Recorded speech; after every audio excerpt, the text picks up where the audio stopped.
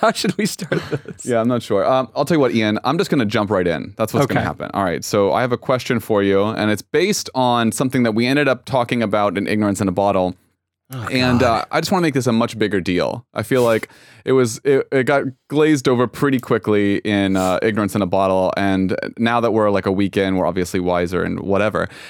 Ian, you so stupidly guessed that the origins of meditation were in China, and we bet $100 on it, didn't we, Ian? No, my bet was initially that I would post a picture of my wiener on Instagram or something, maybe add a little hat to it, or with tools draw it into a rocket ship.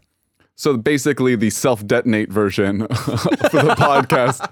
Hey, everyone, ban us. Can you ban us any quicker? No, but Ian, so we're a week in, so I'm just curious, do you still think so stupidly that the origins of meditation come from China? No, based on what I learned, the meditation originated in the Hindu tradition on the Indian subcontinent, where it was spread throughout the Silk Road, or rather Buddhism was spread throughout the Silk Road. So where was the country, though? Can you just say that again? The Indian subcontinent. Oh, wow, that's crazy. And which one of us guessed that it was India? Well, there's you said Tibet. And then I said India. No, you said Tibet. Fuck yeah. No. I'm so glad it's recorded, because you're going to look so foolish when everyone hears you in Ignorance in a Bottle, just ignoring me like you always do. But anyway, Ian, once you hear it, I'm going to send a Venmo request live on the air for $100. We never agreed on $100. I said I would degrade myself on Instagram in some capacity, and you were the one that was like, no, I want money. The tape speaks for itself. I rest my case. Well, you know what? I don't want to argue on the record, Ian. All right. The record speaks for itself. All right, let's go ahead and start the show.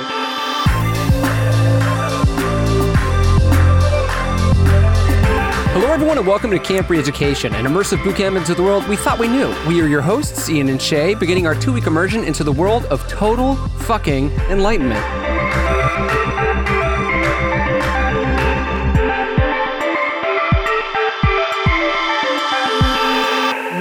Well, welcome everyone. Thank you so much for joining us on this amazing journey into the world of our own minds. Of course, as the title suggests, we have fully become enlightened or totally fucking enlightened. But before we get too far into it, we are so lucky this week to be graced by the incredible musical prowess of this week's featured artist, Kinship, a personal favorite of both mine and Ian, and you can just hear them warming up in the background. Such an amazing song, so definitely make sure you stick around and listen to their song, Easy Yoke, at the end of the episode. Yeah, so stay tuned for that. We're very excited to have them on the show. All right, so for this immersion for Total Fucking Enlightenment Camp, Shay and I decided to meditate 2 hours a day, as well as try to dive as much as humanly possible into like the culture, I guess, surrounding meditation and its origins. Would you say that's a correct representation of what happened over these past 2 weeks? I'd say that's a correct representation of what you did. I just meditated, and then you did a bunch of research into like Buddhism and philosophy, as you're wont to do. Can't blame you there. That was, I mean, I'm not gonna lie, I wasn't super into the meditation. It was an enjoyable experience, but a lot of the times the thought that would kind of bubble to the surface is like, there's a better way to spend your time. Well, and we'll obviously have the entire rest of the episode to talk about that, but why should you care as the listener? Like, who gives a fuck about mindfulness? Well, Ian, forever the skeptic, has a lot of reasons to believe that you shouldn't give a fuck. Yeah, I don't think it's that you shouldn't give a fuck. I think it's that there's reason to be suspect of like this sudden emergence of mindfulness as a pop culture phenomenon. I think there's some sneakiness afoot. Because you think Amazon is behind it all, right? Jeff Bezos. I don't know why. You know what's so funny is like there is some sort of foghorn, leghorn element to this, and I'm going to get to the bottom of it. God damn it. Okay, so the fact that it's, by Ian's account here, a multi-billion-dollar industry is suspect for him. But I think one of the other things that is noteworthy, at least, is that mindfulness comes with this promise of, among many things, more focus, concentration, less anxiety, spiritual enlightenment. And there's some studies that back this up. And Ian was quick to find any article that did not back it up. And he's like, whoa, Shay, not so fast. Look at this one article I found. Isn't that right, Ian? I found there were several articles. All right, there were a number of studies saying like, all right, hold your fucking horses, okay? Because again, like it's this like hype effect, and I feel like this is one of these things that we've kind of been seeing in science that like people in the sciences are I don't know if they're necessarily eager to point it out, but I mean at least willing to be like, listen, all right, there is pressure to publish so that we can get funding, and I feel like this is one of those things where like we got 10 people, and through these 10 people have unlocked the secrets of mindfulness and the universe. And, you know, so I think I think it's, you owe it to yourself. We have a duty as, I don't know, informed citizenry to give everything pause and be like, all right, like, if it sounds too good to be true, it's probably too good to be true. All right. Well, we have so much more to talk about. But, you know, before we get into our ignorance in a bottle, where we talk to our past selves about this, I guess the thing that like is the most interesting to me is that you do think that it's like a corporate pushed agenda, that this wasn't like more of a grassroots approach. Like I'm just curious, like who do you think was behind this? Like, I mean, we talk about McMindfulness, or you especially talk about McMindfulness, but like, do you think that like Microsoft and Oracle are the ones pushing this? They're like, we need more pro-mindfulness research right now so that we can push these cogs slightly harder. No, but I mean, I do think that, you know, as with everything in the market, like I think once capitalism gets a hold of something, it fundamentally changes what it is, and it tries to, you know, commodify it to the umpteenth degree, or turn it.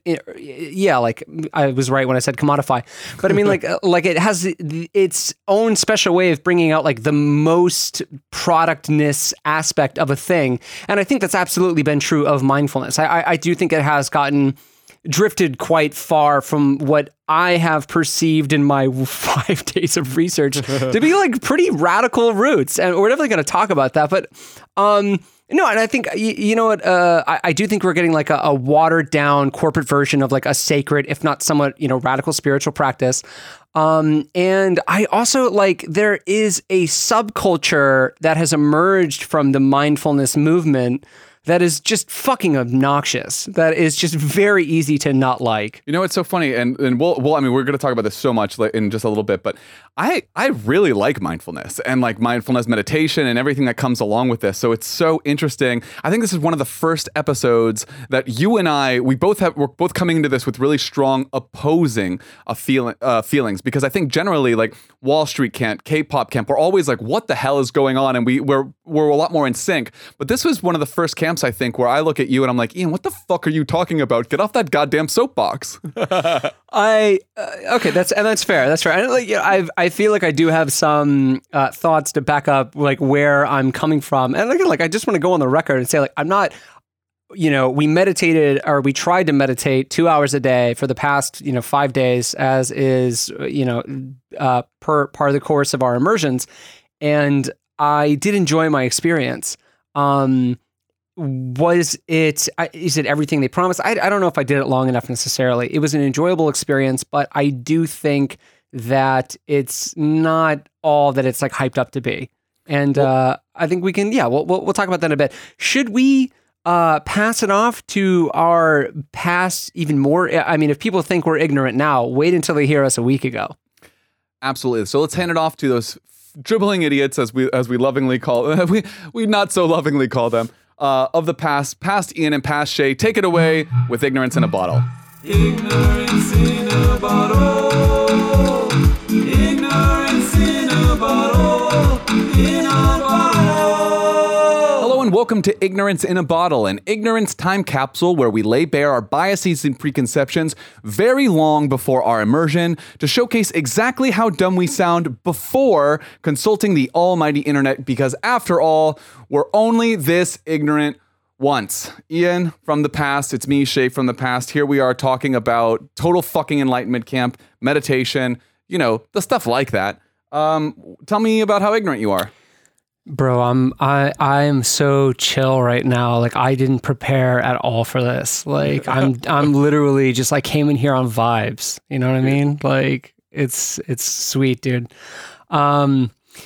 Anyway, yeah, meditation. Who is it? Where does it come from? What does it want from us? I've got a couple things here. I know you've got a couple things here, and Yep. You know what? I'm pretty. I dialed up the ignorance for this one, man. I dialed my ignorance all the way up to 11 because this is one of those things that's just become so ubiquitous. I feel like I feel like you can't.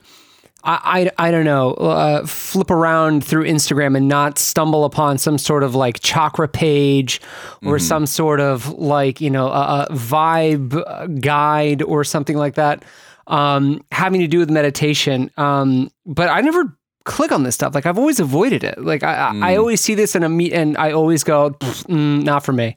I want to make that fart noise over again. Let me try that again. Let me moisten the lips here. Not for me. Much better. Yeah, it's just like totally not my thing. Totally not my vibe. And there's not even any good like media representation on meditation. Like there's no like Coach Carter of meditation movies, like where a bunch of hyper kids come into a yoga gym and Samuel L. Jackson is like whips them into being chill or something. I feel like there's like some aspects of, I feel like even in like the reboot of like the Christian Bale Batman, he goes to a monastery and he gets like totally in touch with like his mindful side. Well, Samuel L. Jackson's not there being like, y'all motherfuckers need vibes. That's interesting. And I do want to circle back just on one little thing because it wouldn't be Campy Education if it wasn't incredibly pedantic. But Ian, did you say chakra? Come on, man.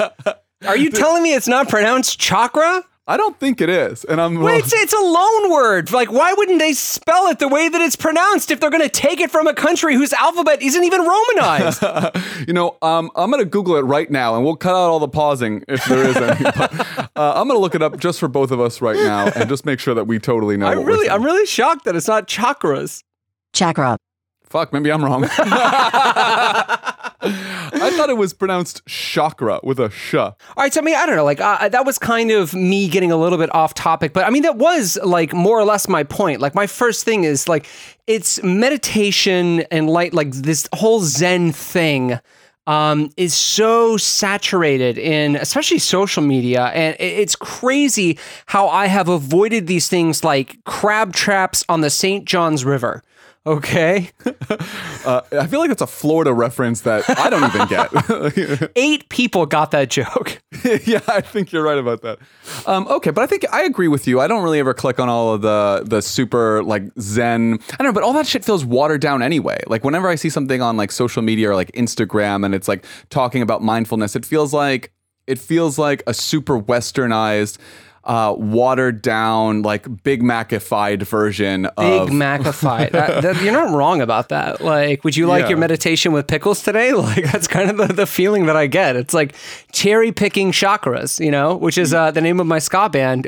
We're playing live this Friday out here in sunny Boston. What is this? California. I like. Are you making fun of the cherry poppin' daddies? Yeah, more. I don't. Sure. Let's go. Chakras. The cherry poppin' chakras. Yeah. So okay.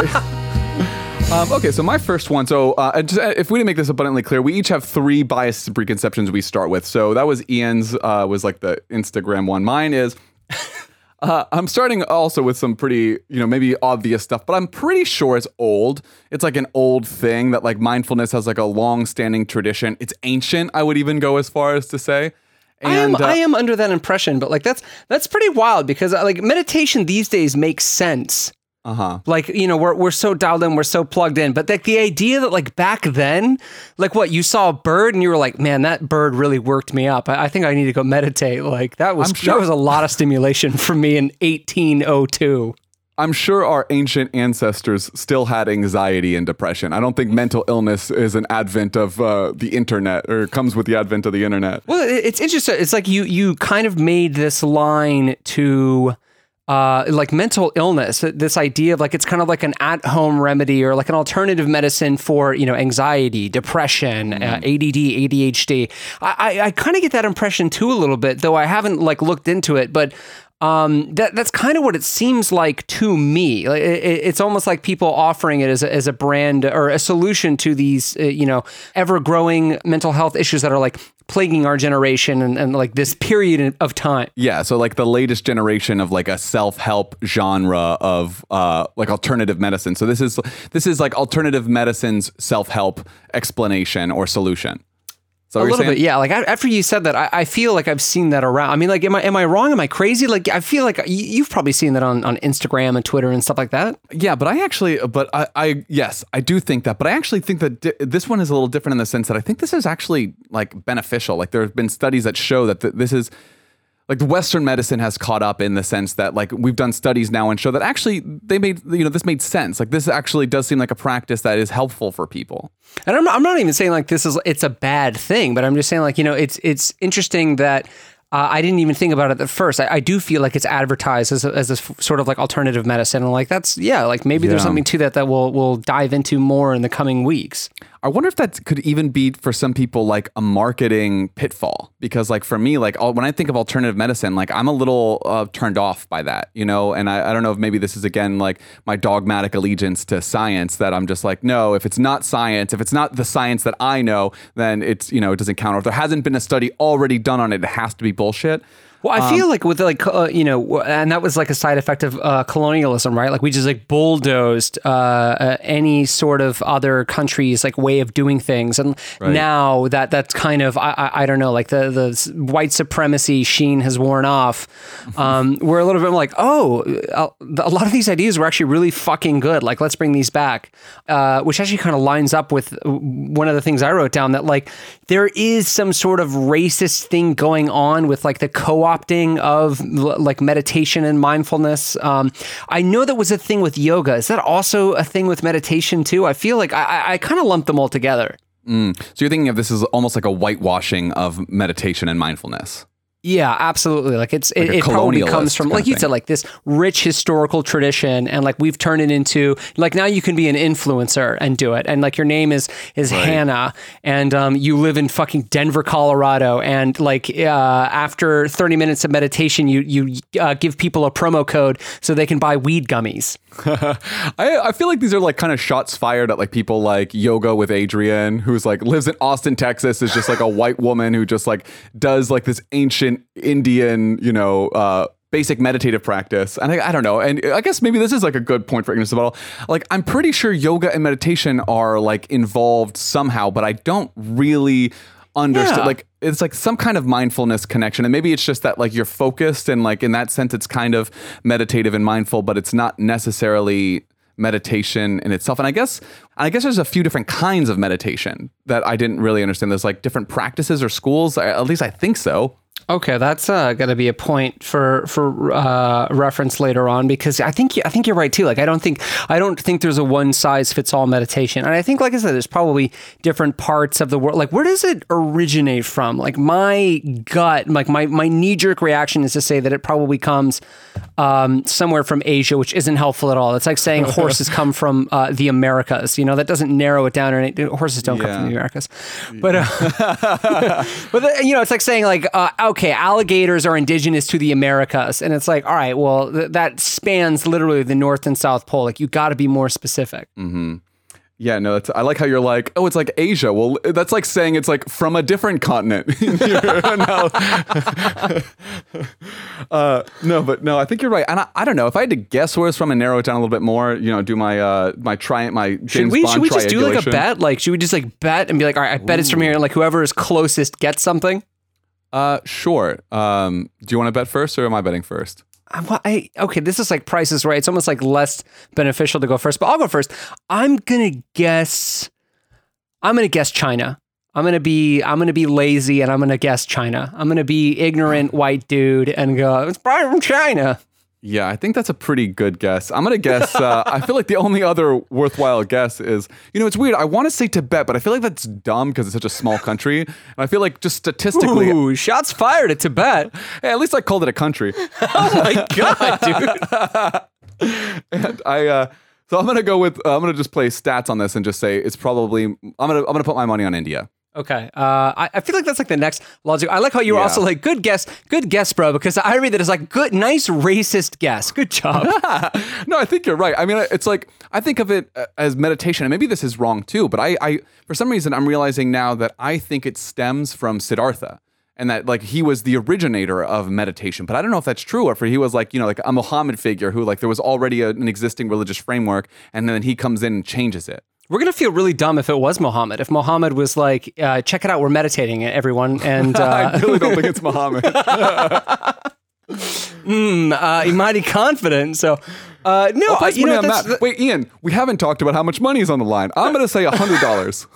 Oh, we were betting money. I thought we were going to make the other person have to post something on Instagram or something, like something embarrassing. No, Ian, after Wall Street Camp, I'm coming for your money. All right, well, this is probably a great time to plug our Patreon. If you find us on Camp Reeducation or Patreon, the correct slash at Camp Reeducation, forward, backwards, whatever you want to put in there.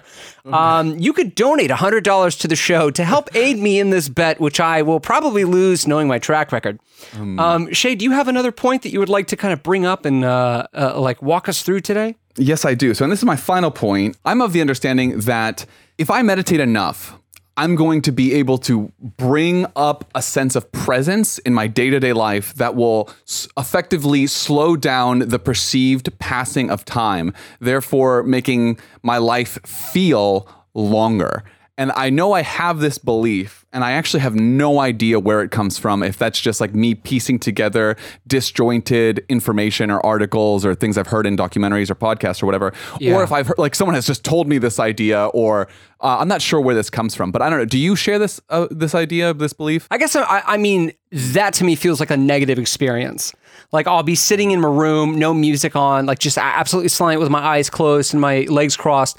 And then I'll be like, if we're meditating for 2 hours a day, my thought will be, okay, I mean, I can't have much longer now. And then I'll check the clock and be like, fuck, that was only 2 minutes. I feel like I've been in here for 45. So you're describing boredom, more or less. Yes. Yeah, which is actually my next point. So, I mean, I didn't mean to like kind of no. that casually cascade off the back of yours. But yeah, like more or less, like I worry that this is going to be like almost like torture. Like I'm getting like flashbacks to when I got detention in high school, like they made you sit in the cafeteria and you could hear the rats scurrying around in the ceiling and they were like, no talking. Jesus, you had rats in the ceiling of your cafeteria? Florida public schools, baby. I went to a Florida public school. I didn't have rats in my ceiling. Look at me. I went to a rat-free public school. Okay, well, that's great. Well, you know what's interesting is I don't think of it as I know that boredom is like something you I guess come across in meditation, but I think the idea is that you're present, you're fighting the feeling even of boredom in the same way you fight any passing thoughts. At least that's my understanding. And as I asked this, like, Ian, do you have any experience meditating? Have you ever meditated before? I tried to meditate one time, and I was meditating with a woman in Lebanon, and she kept yelling at me. She kept claiming she could hear me thinking. And I was like, you don't know me. But no, I mean, like more or less, like I kept thinking about stuff. And I guess it was my impression. I guess I learned that day that you're not supposed to have thoughts. And that just seems like counterintuitive to being alive. And, it's funny because we went on the podcast of a buddy of ours, the Can't Recommend Enough podcast. So here's a quick plug for his show. We have an episode on there. It was a lot of fun. Go check it out. But I'm going to be dead one day, and like I'll do plenty of not thinking then. So it's just like, I feel like it's like this weird kind of death practice. It's like, all right, I'm going to practice non-being. It's like, I don't know, being is pretty fucking rare. Like, why not just immerse yourself more in that experience or take a nap? Like a nap to me seems more beneficial than meditation. That is fascinating. You and I have really different opinions about this, I guess. So let me just, before I dive into this a little bit more, have you ever had any like guided meditation or anyone like tell you at all like how you're supposed to meditate? No, I feel like that also is like counterintuitive to meditation a little bit. I mean, again, like this, and this is a bias and this is a preconception, because then it feels like meditation felt almost like a spiritual practice. So like, unless I'm going into a gazebo and it's like, hey guys, free meditation. I'm going to be your guided meditation guy and I'm doing this for free. I guess that doesn't make sense. Like, meditation guys got to eat too, like this hypothetical gazebo person. Hypothetical Gazebo Man. There's a band name. Then it just feels more like a sales experience. So you think guided meditation is like, it's just for sale? Like that's like a capitalist intervention into Maybe, meditation? Yeah, a little bit. Especially if it's because if it's originally, and you know what, I don't know, like maybe somewhere along the line it got detached from this, you know, like crackers started as the body of Christ and now I can buy them anywhere at my local grocer. So it's like maybe at some point there was this like split from religion where it's like, oh, like this outside of a spiritual area has, you know, benefits, health benefits, psychological benefits, and that's kind of how that started. But yeah, like I don't know, like I've never even thought about guided meditation, to be completely honest. That's so interesting. Okay, so we're gonna have a difference here already because I do have some experience with meditation. I used to work for the Department of Psychiatry at a university, and every Thursday we would have 30 minutes on the clock. We were paid to do this. We would go and meditate in a dark room. It was like 7 of us. We just go sit and we had guided meditation from a trained, meditator. And from Hypothetical Gazebo Man. Hypothetical Gazebo Man would come in, well, actually over a speakerphone. And so we would all sit in the room. I think every time it was a woman, and she would guide us through just different thought processes and whatever. And I actually really liked it. It was really, really nice for us. And then even more recently, I read The Power of Now by Eckhart Tolle, which I read it as like a young man. So I'm not sure now like how I feel about it. And then even more recently, like I've watched the Netflix Headspace mini series, I guess, but it's also guided meditation. Every once in a while, my girlfriend and I will just lay down in bed and we'll do guided meditations together. So I'm realizing now that like you and I have different opinions about this already. And like I have, I guess, like a little bit of exposure to it, I guess a little bit more. But so I want to ask you, and because I'm picking up a little bit of hostility. A little bit of hostility, yeah. And that's my MO. Like, if you go back through all this entire series, I'm just a hostile person in general. Yeah. So I want to ask you point blank, do you think you like meditation? I'll answer this question with a short story. You and I worked together at this language institute in college, in University of Florida, and there was a coworker there who I shall not name, who we both hated. And my exposure to meditation came through him. One day I needed to use the computer, like one computer in the office that we all shared, to like print my lesson plans for the day. And I was like, hey, man, do you mind if I use the computer? And he turned around and started talking to me about his meditation thing. He's like, bro, first, I got to tell you about this thing that happened to me. He's like, I was meditating in my house, right? And I'm like, yeah, bro, I got a class in like 10 minutes. Like, can you wrap this shit up? And he was like, and I was just like, all of a sudden I disappeared and I could just like, I could feel myself absorbing the sunshine, and like I wouldn't even call it a thought. I would call it like a nascent feeling, like some sort of ancient proverbial, like, bubbling, primordial bubbling from deep inside of me that told me this is what it's like to be a plant. And then I reemerged and I was here again. And I was like, wow, meditation fucking sucks, right? Well, it sounds like you were just exposed to a really pretentious person, or maybe not even pretend. But honestly, dude, maybe he was having those feelings. And if you could have those feelings, doesn't that sound fucking incredible? I didn't ask about him though. Like that's like describing. That's like telling somebody about like a really good time you came. Yeah, right? I don't know. I mean, I can imagine the first time you come, you're probably telling everyone about it. You're like, guys, did you know this happens? Like maybe he was new to it. The present tense of orgasming, like saying "come" is so much funnier than saying "came." And I was trying to work "come" into it, and you stole it from me. And I was like, "Damn it!" He got the hard use, like not the hard U, but the soft U sound. Yeah, well, after you come, it's a soft U. So.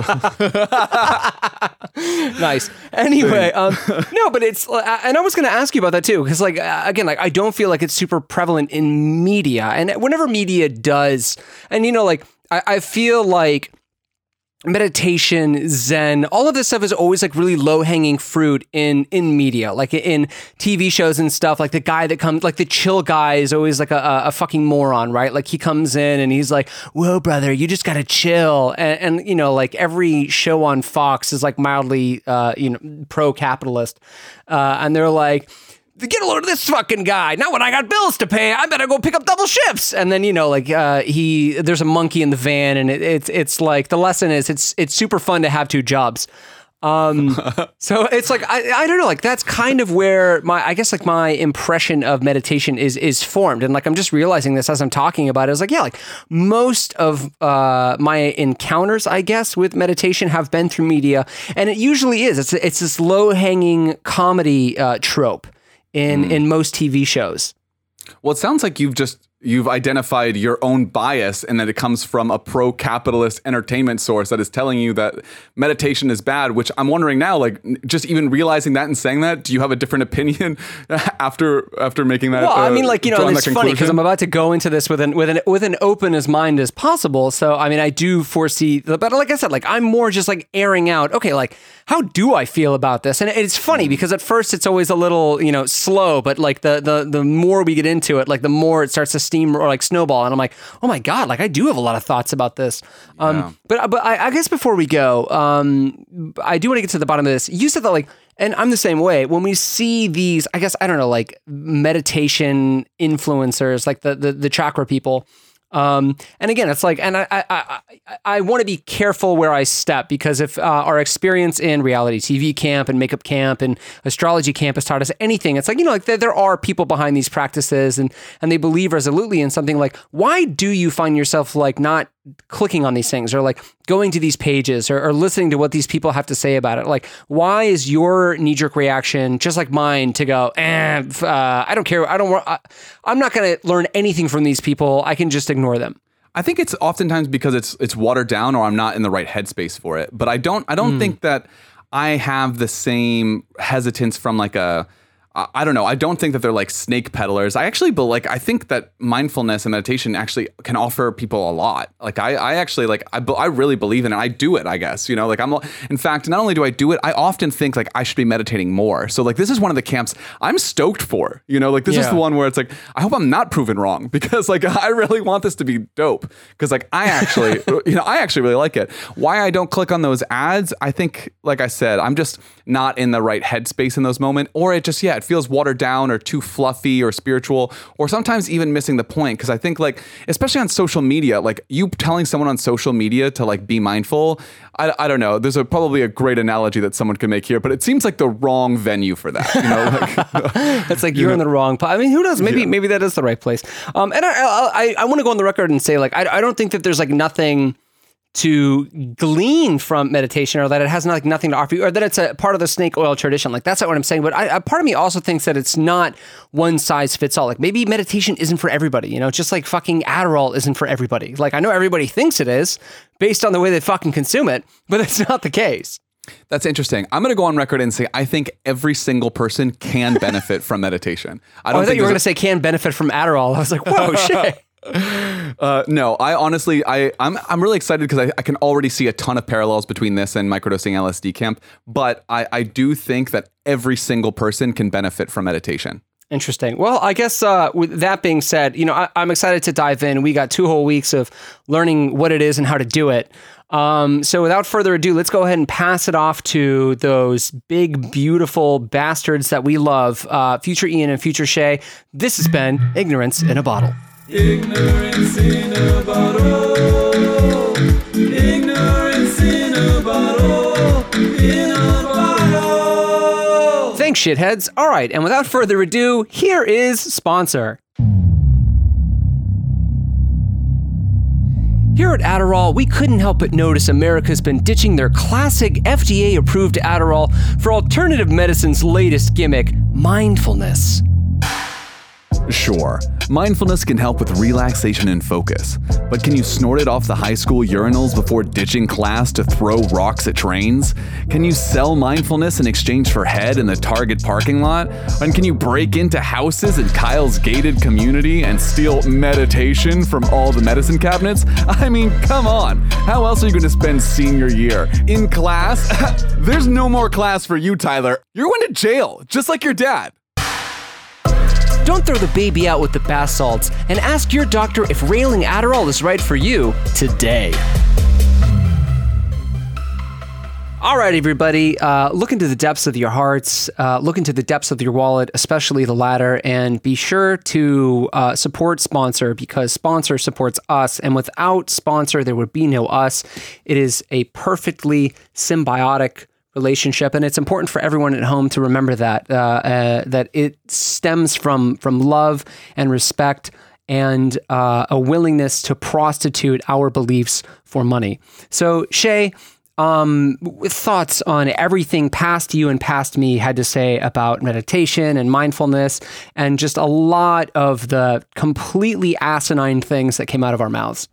Well, it's fun because you get to see all the civility from our past ignorant selves fly out the window as you and I have an even wider divide now in our feelings about mindfulness and meditation.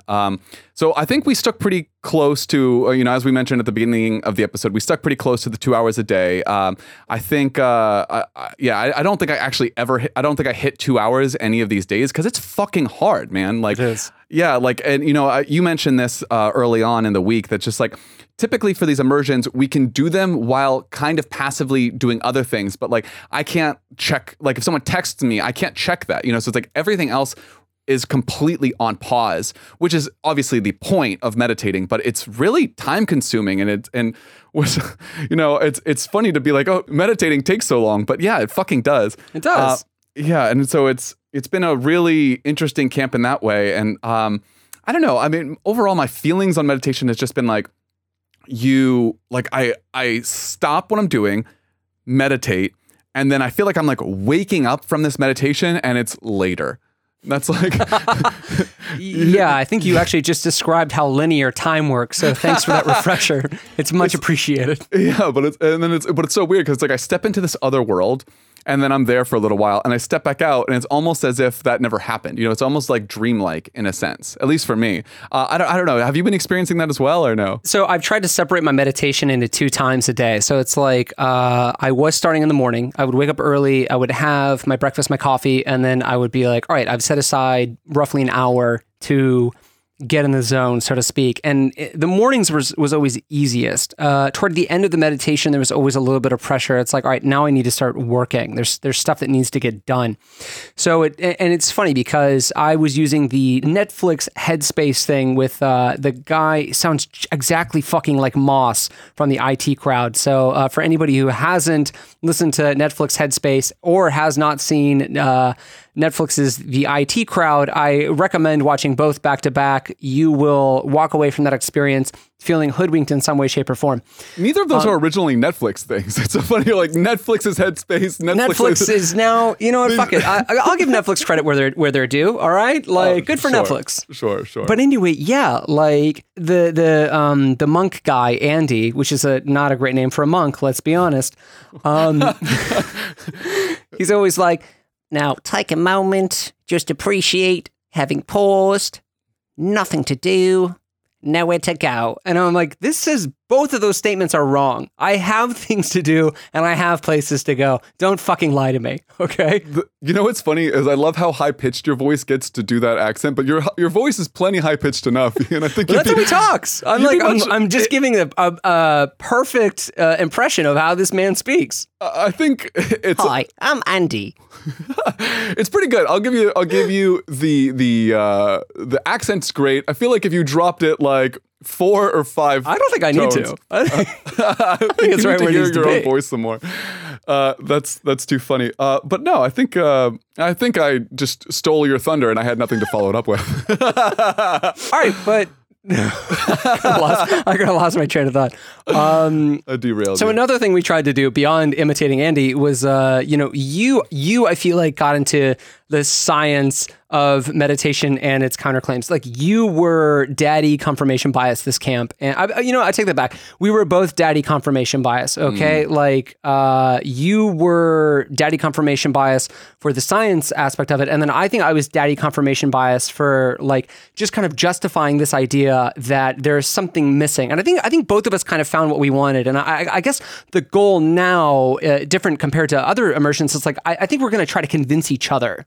Yeah, or at least reconcile the differences here because we are coming in here more entrenched than we were before. But it's just hard though. It's like it's all the camps. It's like, how do you change these beliefs when you're inherently right? And I've never had to convince you. Do you think I wasn't going to catch that? Like, yeah, it's like when you're already so right, like what, you can't get more right, or can you? Let's find out. Well, you know, it's interesting. And like we've talked about this a little bit already, but I feel like you have this dichotomy in your beliefs already where you're like, I already have places to go. I already have these things to do. And then you blame capitalism for telling you to just slow down a little bit. You're like, the part of me telling me to slow down, that's capitalism. Don't you know I have things to do? I have to be productive. You are deliberately misconstruing misconstruing what I'm saying. I'm feel just like saying, that's your argument. No, that is not my argument at all. It's like, instead of, okay, there's a time and a place for this, all right? Like, I know everyone is dying to hear what I say, but like, we kind of go over this in our captain's logs. So, don't think I'm biding my time, okay? I know exactly what I want to say to you, you little shit. So, I didn't think you were biding your time until you said that. Now I think you're going to be taking some notes while we go back over the captain's logs. There's captain's log. Like, everyone's dying to hear them. We get over this. We get into the captain's logs. Let's go ahead and play our captain's logs. We will get to this point because I know we both have a lot to talk about, and there's a lot of show. So let's dive in, and then we can tease these apart once we get started.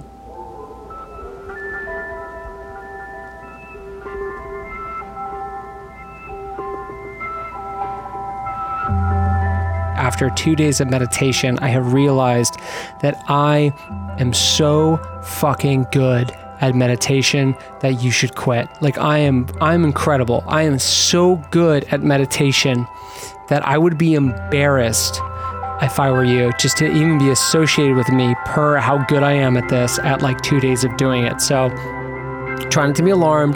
Definitely don't be offended, but give up. So, all right, let me talk a little bit about what I did today. I did 2 exercises today, all right? And the first exercise was weird because I didn't really, like, I feel like the guy talking to me about it, Moss, as I lovingly refer to him, basically said he was going to teach us an attachment exercise, and he was going to be like, I'm going to teach you, he's like, I'm going to teach you how to let go. Then he didn't teach us about letting go. He was like, imagine a happy place. And then once I imagined my happy place, he was like, actually, just kidding. Forget about the happy place. Just pretend that there's a little bit of sunshine moving through your whole body for an hour. So anyway, I did all of these things, and I was incredible. I was great at it. So this felt really easy because I think it was also poorly explained. So even if I did it wrong, it was fine. Then, plot twist, I did another exercise that was actually very difficult for me. I struggled with this a lot, and that was the appreciation exercise. So in the appreciation exercise, we were basically supposed to focus on something we appreciated. And in this, I won't lie, I really struggled to recognize what I appreciate. And I think what I realized, and I think a lot of people would relate to this, I don't think it's particularly interesting, is that I have a tendency to underappreciate things, and I overemphasize the bad, and I was thinking why that is.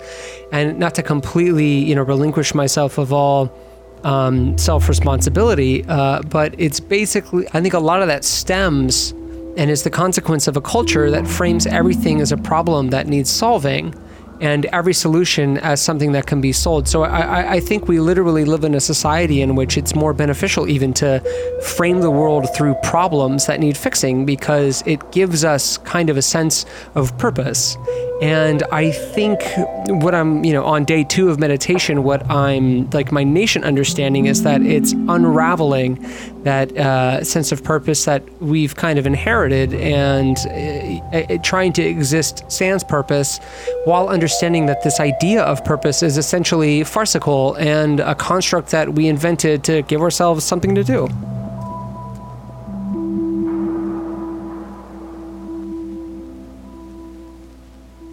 I bet you feel pretty fucking stupid trying to meditate in my shadow. You shrub. You know what's so funny about this? You human shrub. Is I love that you do one exercise, you're like, oh, I get it. And then you do the next one, you struggle, and you're like, it's society's fault. I'm not bad at this, it's society.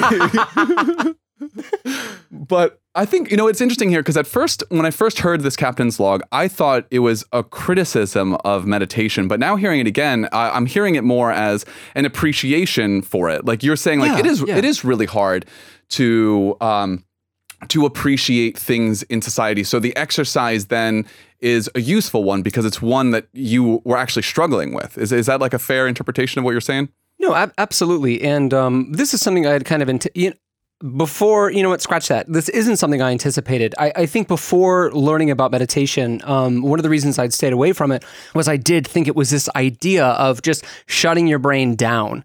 Like I thought it was entering a state of torpor, of like brain death. And that was the goal, was to just like become non-thinking. And I was just kind of like, well, I mean, that seems it almost seemed like anti-social, anti-life.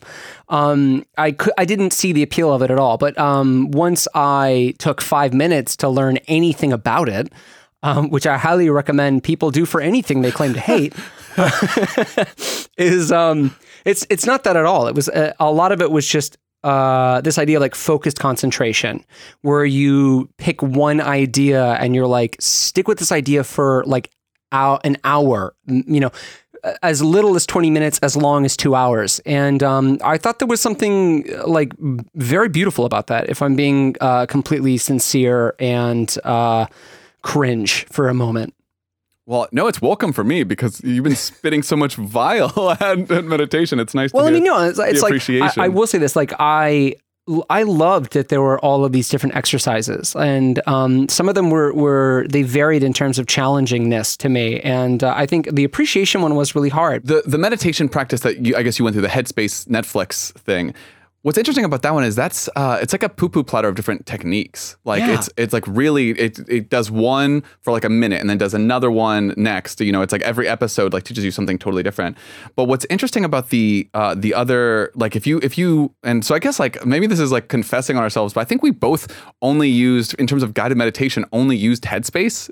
Yes. So, and like what's interesting is when you use the app will actually really just focuses on like beginning concepts, especially when you start with the basics. So it's basically mindfulness and focused attention. So it's almost all exclusively focusing on your breath. And then they'll do body scanning. So like the first 30 days they have you do it, it's just focusing on your breath and developing a sense of concentration and focus. And, you know, like it's just that skill mostly. I think, honestly, if I had started with that, I would have a much more negative point of view on meditation. If I'm being completely honest, I would not have had the patience for that.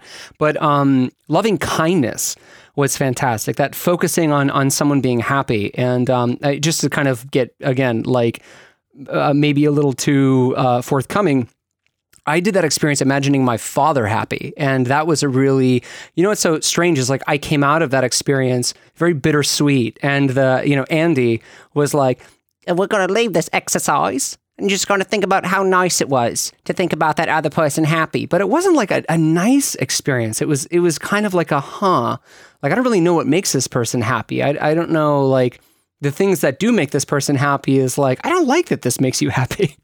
That's interesting. Well, obviously you picked like a really complex relationship. Like I'm sure you just could have picked your neighbor, and that you probably would have left you feeling much simple, like a much simpler kind of happiness. You'd be like, oh, that person I barely know. Like, and you can imagine and fantasize, create like a narrative. But you obviously picked for you what is, and I hope this isn't too, revealing, but like a very, what's the right word? Confrontational? Yeah, challenging, historically challenging relationship for you. Yeah. So it's like, obviously that's going to elicit different feelings, but I think that's good. I mean, like, in that way, it's kind of like this comparison between, it at least draws a comparison to therapy.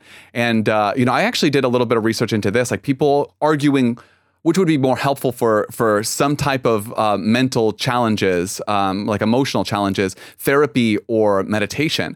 And it was really interesting seeing a lot of pro-meditation people say that, no, meditation is definitely better than therapy. And like, I like meditation, but I think they each have their place. And I think that's one of the hype things, right? So I feel like now would be a good a time as any to kind of put a fork in this and dive into your captain's log, because like I do know we had quasi different experiences with like meditation before we got into like the ideological aspect of it. So let's hear this, I guess, because technically you're part of the show too, and then we will move on to me again, which I know everyone is just like dying to hear. Like, Ian, what else do you have to say? Like, you're fucking a genius. Cool, bro. Real cool. All right, here's my captain's log.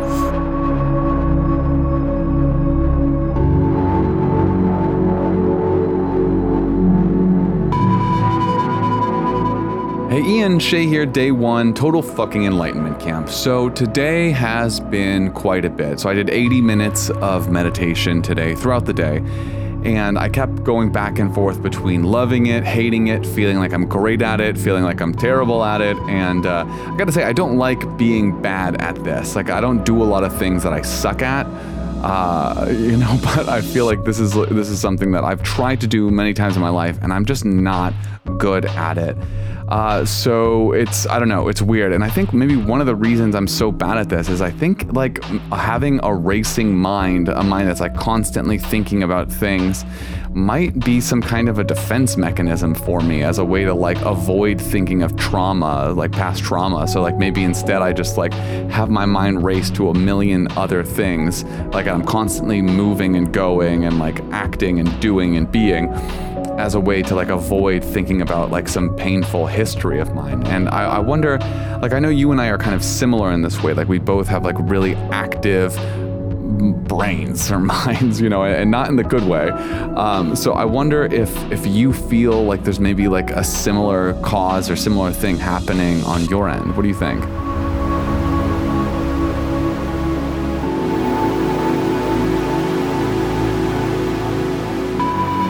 So to answer your question about the racing mind, toward the end of the day, I think I struggled most. And maybe it's because like that's when everything had happened. It's like you're at the end of your day and your brain, I feel like and it's almost like an unconscious mechanism. You can feel it try to process everything and turn it into meaning. And it was really weird to kind of be like, no brain, we're not doing that today. And my brain was like, well, we always do this, Ian. It's our favorite activity. Well, it's also interesting because it feels like your brain is tired by the end of the day, Interesting. And it's like harder to draw the attention in, to like work that psychological muscle, that neurological muscle, to just be like, all right, I'm going to focus very intently on this thing. Because that's what you're doing. Like it requires a lot of concentration. It's not like something you do. I mean, not something I do, at least, without like a lot of mental effort. Yeah, and it's really interesting to me because I almost feel like there is some irony to this idea that, meditation is supposed to bring you to this place of calm. And it was, based on the Cadman's log, it sounds like it was making you feel more frustrated. Well, it certainly was, but I think it's like a lot of things that can eventually feel meditative, like running, like I've long been a fan of running. Like when you first get back into it or you first start doing it, it's like fucking exhausting. It doesn't feel good, but then once you get good, or once you start a jog, like the first like little bit of it is like, all right, this, fucking sucks. Like this is a lot of work. But then once you get into like a rhythmic flow and like you feel it, like you're so engrossed in it, like you don't think of anything else. And like this really good feeling comes from within you. And I think that's like a really apt parallel for what you end up experiencing, what I imagine you end up experiencing in like a deep meditative state, which I've never got to. But something I didn't get to address in that captain's log, and what I wish I had said, or I mean, two things really, is like one of them is like the racing mind. I almost think of it how like some people will work a lot in their life. Like they just dedicate their entire lives to working, to doing something in their career, or, maybe they have a garden or some hobby. They put all of their energy in that. It's a form of escapism in some cases, where people just do whatever it is that they do to avoid thinking about something that's been bothering them. And I almost wonder if like the racing mind that I was describing is like that, as a way to just not settle on thinking of like a traumatic experience. But actually, the more I thought about that, the less I agree with that, because I think if anything, like the moment my mind gets on like past trauma of mine, it doesn't stop. Like that's where it wants to hang out. It's like, oh, I can run in circles in here, and then so when we start thinking, then it's like, okay, well, if it's not trauma that makes your mind race, what is it? And then like the very obvious answer hit me like a fucking brick. And I was just like, oh yeah, it's the fucking attention economy algorithm. It's like the attention economy algorithms that are like dedicated exclusively to stealing your attention at every moment. There's Facebook, like the notifications on your phone, Facebook, Instagram, Gmail, like anything, like anything that's like, hey, did you know about this? Like, don't forget about this. Don't forget about this. Like you're constantly being bombarded with distractions from your attention. So to counter the point that I know you'll eventually be making again is like, it's a counter to the capitalist idea, because like you're saying like, no, you can't have all my fucking attention. Like this belongs to me. Like I'm going to fight tooth and nail against you stealing all my fucking attention. I'm going to develop this part of my brain that to basically say, fuck off.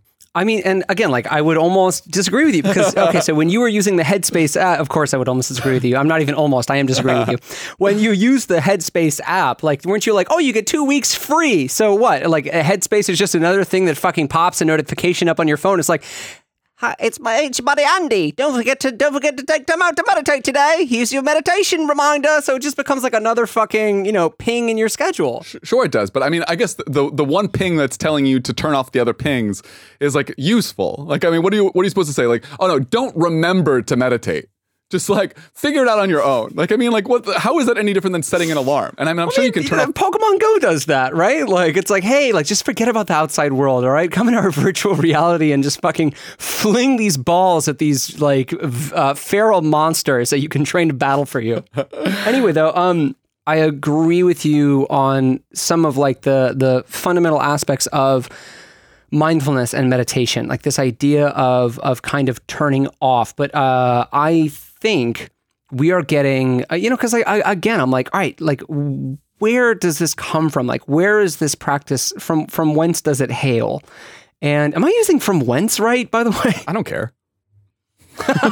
Isn't whence like when and where? I really don't know. Should we Google it? Shall we? I think we should. Yeah. Let's. I'm just fucking spouting this off. Like I'm very confident. Like from whence? I think you're right. From what place or source? I mean, okay, it's yeah. pretentious as fuck, a lot of pretentious, but I'm just gonna go back to saying where. So I mean, no, like.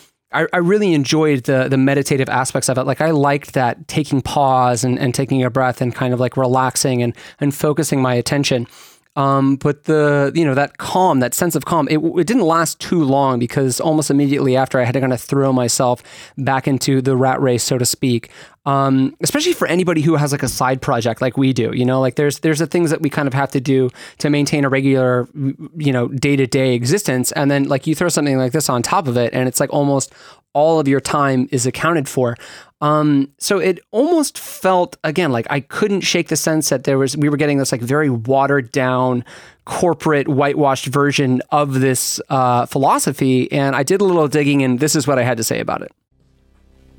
What's up, Shay? It's me, it's Ian, it's day 4, and today is a little different. So today, aside from just meditating, I really started to think about why it was that I came into this camp with such a negative perspective and so much bias against what I've learned is called McMindfulness. And honestly, I think it's just that. Like, that's exactly where my bias is coming from, that we're being sold an extremely marketable, corporate, whitewashed version of meditation and mindfulness and inner peace, whose ultimate purpose is to make us more productive, as is also the goal of modern psychology, which is to help us become more self-sufficient, productive members of society, which isn't a bad idea per se, but I think that there's something to be said about like the corporate world's eagerness to incorporate shit like mindfulness Tuesdays and yoga Wednesdays in the workplace. And I think that gives you a pretty good indication that like there's something foul afoot.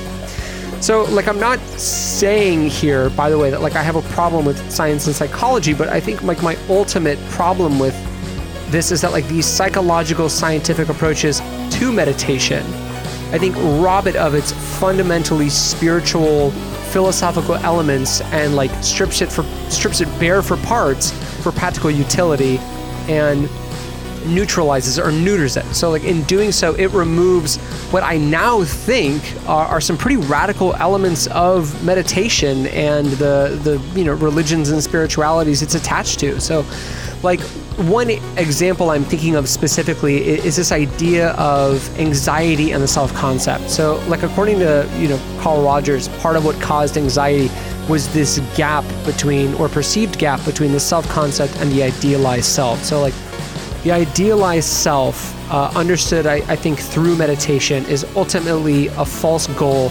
constructed on the idea of value. So then through Rogers' idea, anxiety arises not necessarily from this gap between the self-concept and the idealized self, but in this idea that like in a capitalist society, our identity is fundamentally tied to our value or our perceived value or to our production or our economic output. So it's like this idealized self is a valuable self in all likelihood.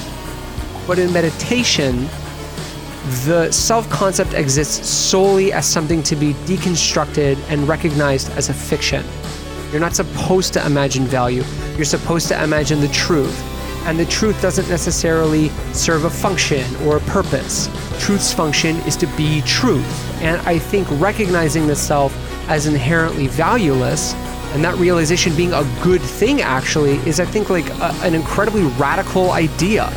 And the version of meditation we're being sold doesn't have that. It feels honestly like little more at this point than a tool in the corporate repertoire whose main purpose is to sedate us and lower our heart rates so they can get more mileage out of us and have us write 1 million more fucking emails for the company.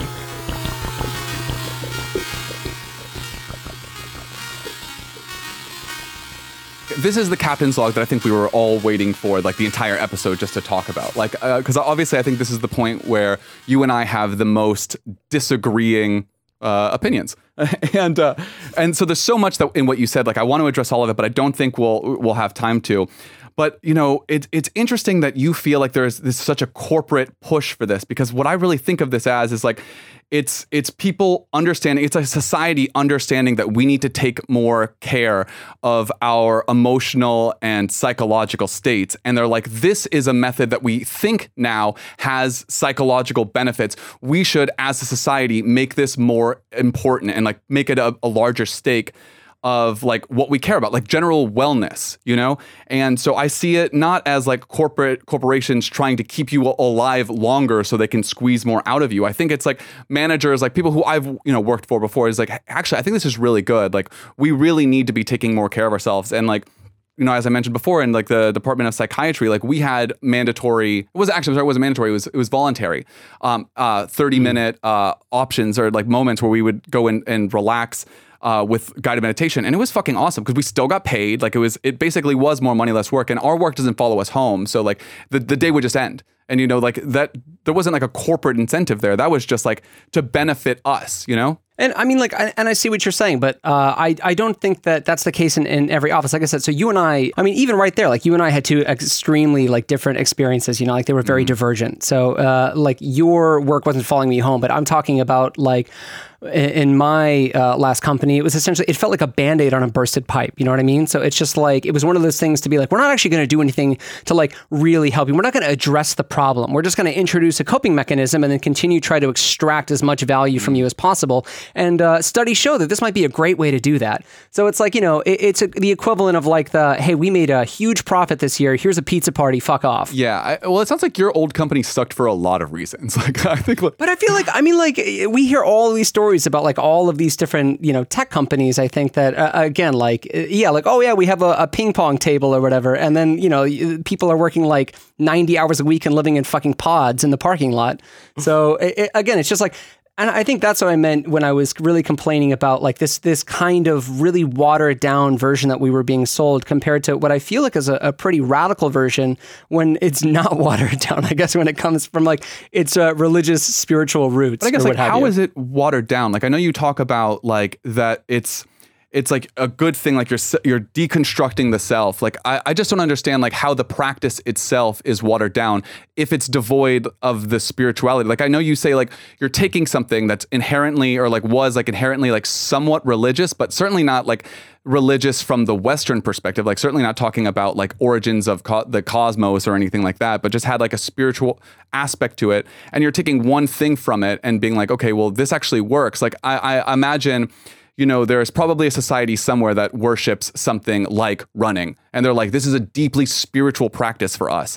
Does that mean like we shouldn't be jogging around the streets here because like there was once a society that used this for a spiritual purpose? Like, yes, it can be spiritual as well. But if it also just has health benefits, like what's the problem with that? But we're not talking about like a hypothetical running society. We're talking about like a historically, you know, founded idea that's kind of incorporated into like all these religious elements. And I think to me that there is something that is fundamentally at odds with this like idea of I don't know, like enlightenment and meditation and mindfulness that just seems like it doesn't necessarily totally fit within like this corporate capitalist like mindset. And when I say like, I think these are like pretty radical ideas, I mean, it's like, we had spoken about this kind of earlier, but there's this idea in like Buddhism that find like reality is a prerequisite to happiness. And I mean, like through these meditative practices, you're supposed to like, deconstruct these ideas of the self-concept, deconstruct these ideas of reality. And I think that,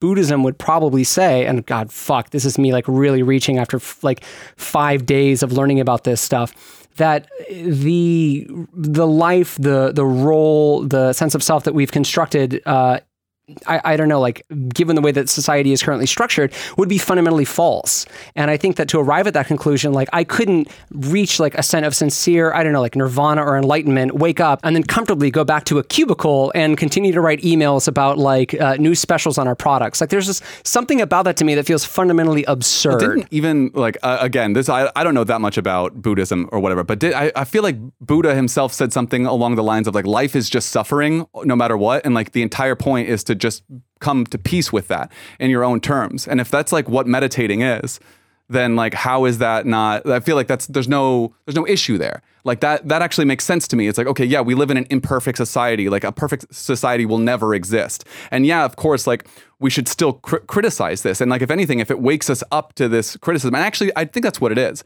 I don't know. Maybe I'm just not as skeptical of like just because managers at businesses support it doesn't mean it's bad. Like, I mean, there's a lot of things that they do. Like the same thing, like, again, when I worked for the university, like they had like an after hours thing, again, voluntary, and you were supposed to like count your steps, and like the department with the most steps, like won a prize or something like that. And like, obviously they're just trying to encourage and incentivize wellness programs. And I think like a lot of the times that's what this is. Like we see that there is like a clinical, potentially spiritually devoid practice that can increase general wellness. And I don't think advocating for that is necessarily evil.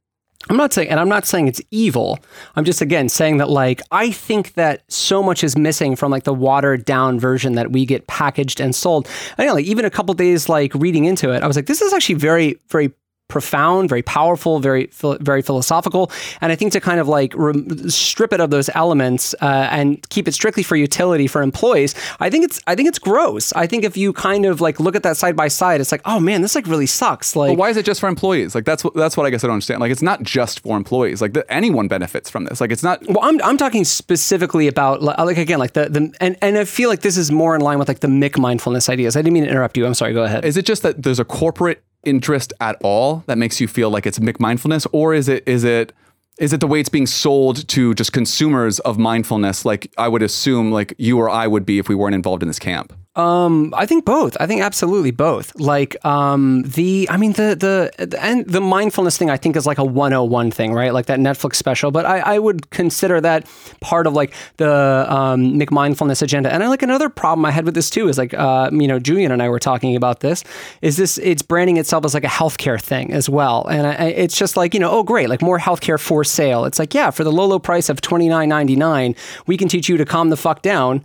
So you don't have a stroke, because we have 50-hour work weeks. So it feels just like it's selling a coping mechanism when there are these like really, I think, radical elements rejecting like these social constructs or these socially constructed senses of self that are, driven by this idea of like production and value. And it's weird to see that absent from this practice, at least. And I will admit this, like as I've encountered it, like that's not to say like I don't enjoy the mindfulness, but even after doing like a couple more days of research, I'm like, this shit's pretty radical. And it's just weird to kind of not see that represented, I guess, in the way that it's kind of packaged to the general populace. Because again, like if you kind of present that as like, reject all, objectives or senses of purpose, because that's fundamentally at odds with this ideology and the spiritual sense of self, then like you're not going to have a customer base. Yeah, I guess I guess like the issue I still take with that is like, yes, it gets marketed as wellness and like a healthcare thing, but it might be like scientifically it might actually like be good for you. And yes, like people might try and sell you classes on how to do it more effectively, but they also sell you classes on yoga, which we also know is good for you. And ultimately, like once you learn the skill, you don't need to pay any longer. It's like being paid to learn how to fish, to rely on that metaphor. I do think that the idea that you're stripping it of some kind of deeper thing, I almost wonder if like you're relying too much on one specific type or like description of meditation. Because my understanding of it is, first of all, there are tons and tons of traditions that come from this. It's not just Buddhist, and that many of them rely on the simple idea of focused attention and mindfulness. So I don't think that it has to necessarily have this one specific meaning of like somehow deconstructing reality to lead to happiness. I think it could also just be a much simpler idea that taking control of your own mind is ultimately the goal of these types of mindfulness practice, that being able to bring your concentration and control your own focus and be more present generally, like that is the goal. And through like extreme practice of that, or at least continued and sustained practice of that, you can reach some types of benefits, both for your physical health, your mental health, and if you believe in it, your spiritual health. And again, like I think my knee-jerk response to that is, when you say like taking control of your mind, I think like a mindfulness practice would be like, well, who am I taking control of my mind from? And it's this idea of, like the freedom to use your mind as you want, and not necessarily like as a tool of value for a company. So I also agree that like I think like we're both really at odds on this idea. And I think we could go back and forth for hours. So we'll spare our listeners. Maybe we'll try to come to hopefully our experts will be able to kind of like talk us just, it's funny though. It's like, I'm sure when we talk to our expert, the expert will be like, Ian, calm the fuck down. And I'll be like, no, damn it. But we've got one more captain's log from you, which on something I also thought was like really interesting and maybe a little less contentious for us anyway. Maybe for the listeners, not the case. Let's go ahead and play that clip.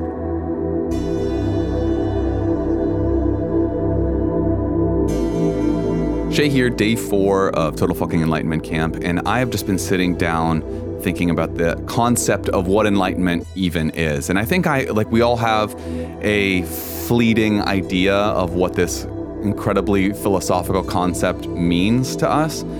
But when I try and nail it down, I'm really struggling, and I'm not totally sure exactly where even to look. And I know, Ian, you've been looking into like Buddhism and stuff like that, which I guess is where this concept even comes from.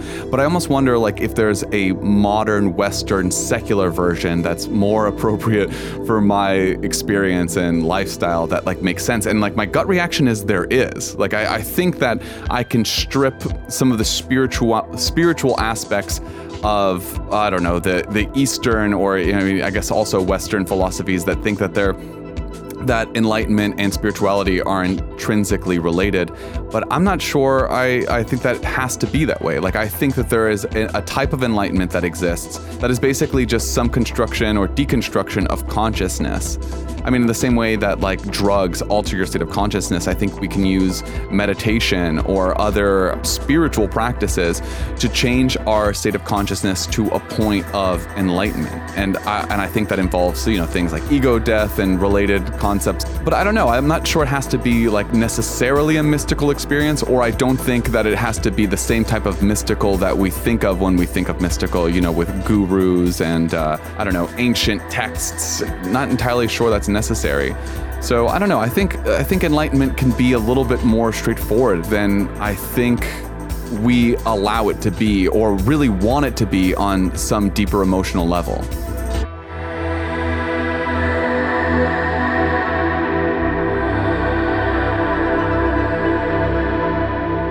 I really appreciate this question and this idea. And personally, I can't think of two people less qualified to discuss it, which is why I can't wait to dive in and probably offend any number of people as we do on the show.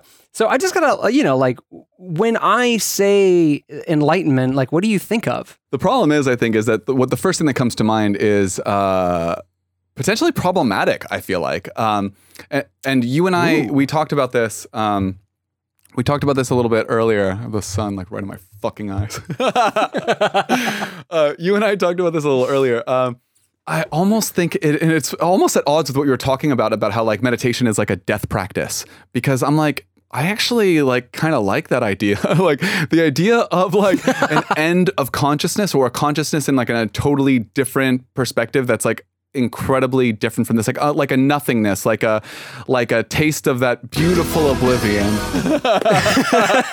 You know, it's funny because like this takes me back to when we first met, and like we were reading the Myth of Sisyphus in our existentialism class, and you were like, we have to talk about this sentence, which was, you know, like the only philosophical question worth asking is whether or not man should commit suicide, or whether he should take his own life.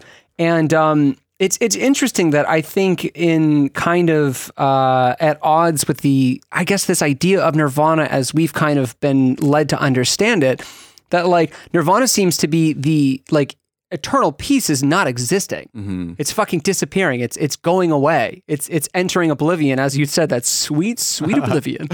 Whereas in like the Christian tradition, it's like, oh no, enlightenment is heaven, and heaven is just, you're alive for fucking ever. Yeah, enlightenment, if you're good, is going to heaven. And I guess like if you're bad, you just never reach it, and you're still alive forever, but in a much worse torture. capacity. Yeah. But I don't know, man, like the idea of like just not existing as enlightenment is also weird, or like the loss of existence of consciousness as enlightenment is strange, because I guess like the implication there is that I guess by default in death we would all be enlightened, which is, you know, a strange thing, but it's like, I don't know, but yeah, it's like we talked so much about this in microdosing camp, you know, where it's like when you like dissolve, like you do high amounts of entheogens or psychedelics, whatever you want to call them, you like dissolve into the surroundings, you know, and that's like kind of what it feels like to see like the sense of self totally dissipate and dissolve into everything around you. And I get that's literally what happens when you die, you know, if you do it right. No, but I think, you know, I think it's interesting too, especially framed in that context of like the eternal ego, which when you stop and think about it for 30 seconds, like that seems way more like hell than just disappearing. Like me and my thoughts for fucking ever. Right. Yeah. It's like, I don't want to do anything for, dude. I like, as much as like I love sex and napping just as much as the next guy, but I don't want to have sex and nap all day every day for the rest of eternity. I'm picturing like Needleface or the Hellraiser guy in the corner, like what is he, like pain bordering on ecstasy, and you're just eating a sandwich forever, and you're like, make the sandwich stop. God, yeah. I wonder how fucking kinky sex life must be when you know you can't die. Like you can like, just imagining the most BDSM shit in heaven. At that point, heaven probably starts to look a lot like hell. Like people just like stretched across a board of needles, and like it's the only way we can feel anything. I think that's probably pretty accurate, man. I mean, like, what else is it going to be? You must be so fucking bored eventually of just the same old shit. Jesus Christ. Well, you didn't ask me what I thought enlightenment was. I didn't care. Thanks a lot. I couldn't give my 2 cents. Fine, Ian. Since you clearly want to talk about it, what's enlightenment? Well, I don't know. It's so funny too, because like when I think of enlightenment, I think of knowledge, right? And I feel like meditation and Buddhism in this capacity, and maybe I'll exclude Buddhism from it because I don't know it well enough, but I feel like through meditation, like epiphany was supposed to be like self-knowledge that you arrive at. Like enlightenment was supposed to be like the euphoria of self-epiphany, that you were supposed to understand something fundamental about yourself through like sitting alone with your thoughts. It's interesting to me that you think of it as knowledge as well, because I wonder the Western influence just in the period of time that we call the Enlightenment, like if that has an impact in that understanding of it, or if that is that understanding, you know, like when we talk about becoming aware of like science and like the scientific method and stuff, you know, and like the learning how to do good paintings and shit, and like make effective toilets or whatever, you know, whatever we were trying to dedicate our time to back then. Like it's interesting to compare those seemingly distinct words, but see how they're still like intrinsically entangled in some way. Still. Yeah, that's what the Rococo period is most renowned for, is romantic paintings and working toilets. So a little fun fact for you there. Nice. No, but I think that's a great point. And you know what? This is one of the things that I was hating most about like the Instagram or like the fucking, mindfulness influencer subculture, was this like sense of superiority that you also get from people that do like high doses of LSD and mushrooms. And they're like, you just, to people who have never done mushrooms, like, you just don't get it, man. Like, you just gotta, when it happens to you, it's just like the whole universe will like unlock and tell you who killed JFK. Like, you just don't fucking get it, man. Well, what's funny about that is like, I actually agree. Like, I feel that way about mushrooms and LSD and shit. Like, like if you haven't done LSD, you'll never understand the feeling. Like, you won't. Like, you just will never get it. And I think that it's actually a really good experience for people. And I guess, I'm really glad you brought that up, because I'm realizing that is probably a lot of why I hold these opinions so dear, because I think of meditation as a non-substance related way to achieve basically the exact same results at high doses. And what's interesting is we learned about this too when we read How to Change Your Mind by Michael Pollan. He like talks about his experiences with meditation as well, and how he how under CAT scans, I think they're called CATs, and under what I think are called CAT scans, they put someone who is on mushrooms, and they see that the same type of brain activity is visible from people who are expert meditators, and that even Michael Pollan, who is not necessarily an expert meditator, could recall vividly the experience of when he was on mushrooms, and it activated the same parts of the brain that activate meditation, and activated the actual physical response you get when you were currently under the effects of those psychedelics. So I think that's like my bias, is I feel so married to psychedelics, and maybe that's why I'm so attached to wanting meditation mindfulness to be real, and why I fight for it so emotionally. That's that's fascinating. I think that's an interesting way to look at it. But I mean, to further my point about the annoyance thing, that doesn't make the person who's done the mushrooms any less annoying. Oh, I agree. I would be inclined to agree with them too, but like, yeah, but you're being a fucking dick about it. Yeah. You know what's so funny, and this is the last thing I'll say before we move on to our big Smart Boy questions, is, hearing you say that, I'm reminded of this idea of enlightenment also being kind of like an inner peace. And I'll be completely honest, I don't know if I'm that interested in inner peace, because it feels like a fundamental shift in your personhood and like in who you are as a person and what makes you you. And it's like, if I get rid of, a lot of people would describe me as like a fundamentally angry person. I'm like an angry person that doesn't get angry. I'm like angry, I'm like fun angry. If that's a thing. But I feel like the idea of like ridding myself of that, it's like, I don't want to be like inner peace Ian. Like, that guy sounds like he fucking sucks. Well, it sounds like maybe we should work on our coping skills a little bit. Like, if I'm angry, but you'll never know. I'll tell you straight up, like, how are you today? I'm so fucking angry. That's true. Yeah, that's a really interesting thing about you that I've noticed. I feel like I know that about you, but I never would have verbalized it in that way. Pleasantly enraged. Yeah, which I guess is true. Our Twitter feed sure demonstrates that. So if you haven't seen our Twitter feed, go follow us right now.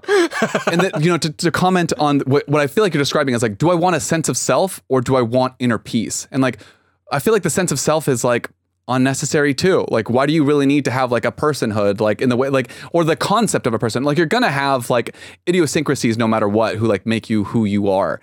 But like, holding on to that, like, is that important? Like, I don't know. I feel like you can probably find a middle ground between like completely allowing the ego to die and keeping it alive through like a system of ropes and pulleys that like aren't necessarily there, Well, it's funny that you say that, because like that was one of the tenets of Buddhism that I learned. It was like the middle way. Like, extreme asceticism will only lead to like pain and suffering. Extreme pleasure will only lead to like pain and suffering.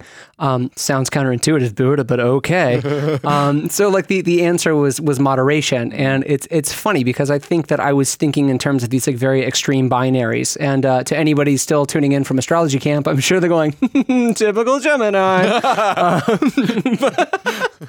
But no, it's like, it's interesting because I feel like maybe in this next week I need to find more of a middle ground, because I am enjoying my experience with meditation, but me being, like a proclaimed radical person, it's just like, why leave these fucking awesome badass parts out? Like, Well, obviously a lot more to talk about.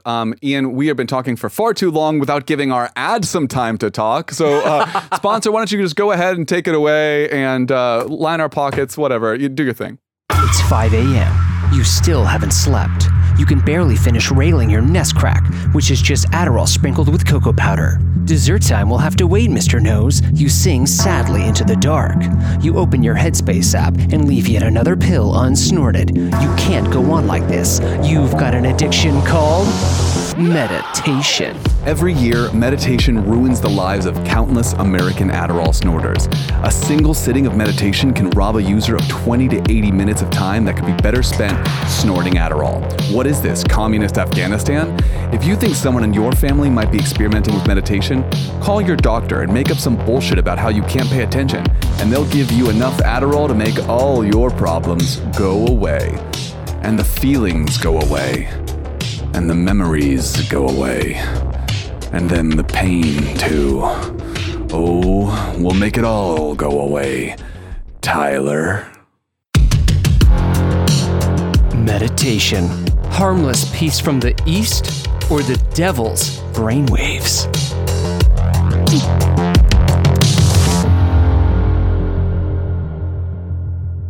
So once again, our sponsors' products are available on our website. You just click on the little link to our Patreon, and then you give us money. It's a guarantee that whatever the hell that is will come to you in the mail, or it won't, but we'll have your money, and that's the same thing. So, Shay, it is that time. It is the time for our Big Smart Boy questions. It is the smartest questions section because it's our big boy questions. Where we kind of try to take what we've learned and draw some sort of conclusion from it. I know you've got a question, so let's hear yours first. Here I go. Shay here. My question for this big Smart Boy questions section is a little confusing, and it's maybe a little obvious to anyone listening. I'm a little worried that people are just going to inherently disagree with the premise of mine, like how I inherently disagree with the premise of yours. So mine is enlightenment inherently spiritual? Can you reach it through a secular practice, or is that something different? And to like explain what I mean by that is like, if you do like a practice like meditation, or like, I guess like similarly, if you just like do a fuck ton of acid, like, can you reach enlightenment, like, I guess on accident or not? It's weird because I want to say like without a spiritual aspect to it, or is that what spirituality means? I guess. So I'm not like totally sure what I'm asking, you know, but I guess. But I think you'll get there. I think I might get there. So, but this is maybe more of like a big Smart Boy framework for the questions I'm starting to ask as we go into week 2 and as we talk with our experts. But Ian, so you have one, and it's an interesting one, to say the least. And it almost like perfectly illustrates the divide and how you and I are feeling about this so far in our first week. Why don't you go ahead and share it with us? Yeah, so I haven't totally shaken. I mean, I appreciate your point of view. I appreciate the earnestness with which you try to convince me that like where it's not watered down and prepackaged. And I don't know, there's just something about like this story of this guy that went, moved or left London to go be a monk and then came back to become a Netflix producer.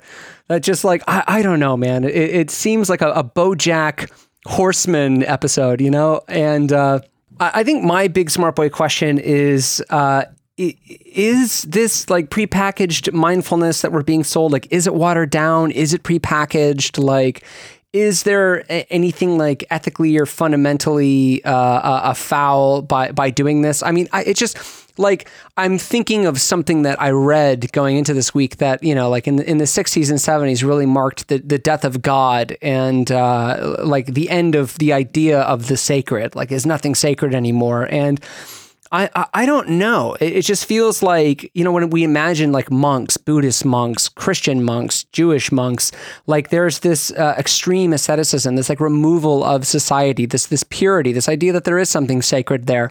And then taking that and putting it onto a fucking cell phone app, it just, something about it makes me go, no, it's nothing sacred. Coming from an atheist and a Satanist, it is such a weird argument to hear you make. You're like, this used to be sacred to someone. I don't care, but like, what about that? Yeah, I don't know. I mean, is that even, do we even need the sacred? Like, I don't think we do. Is this a concept we've outgrown? I think so. I mean, who gives a fuck if something's sacred or not? I mean, I think it's funny, like, you don't even like respect, but you're like, now you're concerned about things being sacred, which is like somehow like a divine respect. But maybe not sacred in the sense, because again, like, I don't think that, like, Buddhism isn't religious in the same way that Christianity is religious, right? Like, I think, It's not dogmatic. Yeah, absolutely. So it's like there's something in there that feels so fundamentally humanistic. It's like that's the thing. It's like, okay, like I can fuck with this. Like I can get on board with this. But again, it's like I still have so little research under my belt. It's like most of this is a self-construct that I've just binded to. And it's funny because like I can feel that be the case. And it's just so funny to like feel so strongly about something that you're like, I don't have the research to totally back this up, but fuck, I'm going in hot. I feel like that's the premise of the show. It is. It really is. One more thing I want to say, just about your question, is I feel like it might be worth in the next week separating Andy the Headspace guy with modern mindfulness, because he didn't bring mindfulness to us, you know. And just because someone made an app doesn't mean the whole like don't throw the baby out with the app, you know. With the app water, I can't believe you didn't go with app water. It's that is close better. enough. Yeah, it's much better than what I said. Missed opportunities for Oh, well. sure. But you know, Cambridge Education is right for those. All right. So anyway, Shay, any parting thoughts before we hand it off to our artist of the week this week? Ooh, I am stoked to hear that song. So to avoid belaboring this any longer, it's already started. Oh, I love this. Ian, who is this again? Oh yeah, Shay. I'm proud to announce that this is Kinship and their song Easy Yoke, which is so fucking good. So without further ado, here it is. Your diamond crusted necklace surely looks the part, but it's hanging on too heavy around your broken heart. And no, I'm not the one who'll even recognize. Then again, I'm not the one who'll let this just slip by. If I'm on the road, can I be a signpost to you? If I'm on the road, can I be a signpost or something else? I can never be the same. They knocking on my doorways. I can never be the same. They knocking on my doorways. It's so heavy load. It's an easy yoke. It's an easy yoke. It's so heavy hard. It's an easy part. It's an easy part. As I watch those words fall heavy from your mouth, they hit the ground with a shuddering sound. And I'll keep on driving on the road, passing by your heart, the fakest of pedestals. I can never be the same. They're knocking on my doorway. I can never be the same. They're knocking on my doorway. It's so heavy load. It's an easy yoke. It's an easy yoke. It's so heavy hard.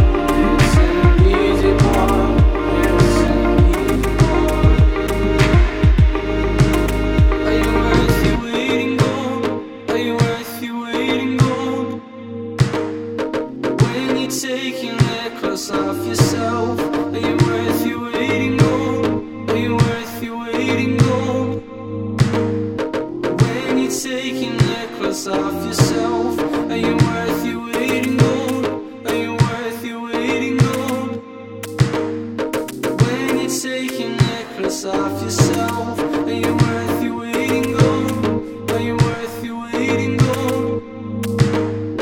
When you take your necklace off yourself, are you worth your weight in gold? Are you worth your weight in gold? When you take your necklace off yourself, are you worth your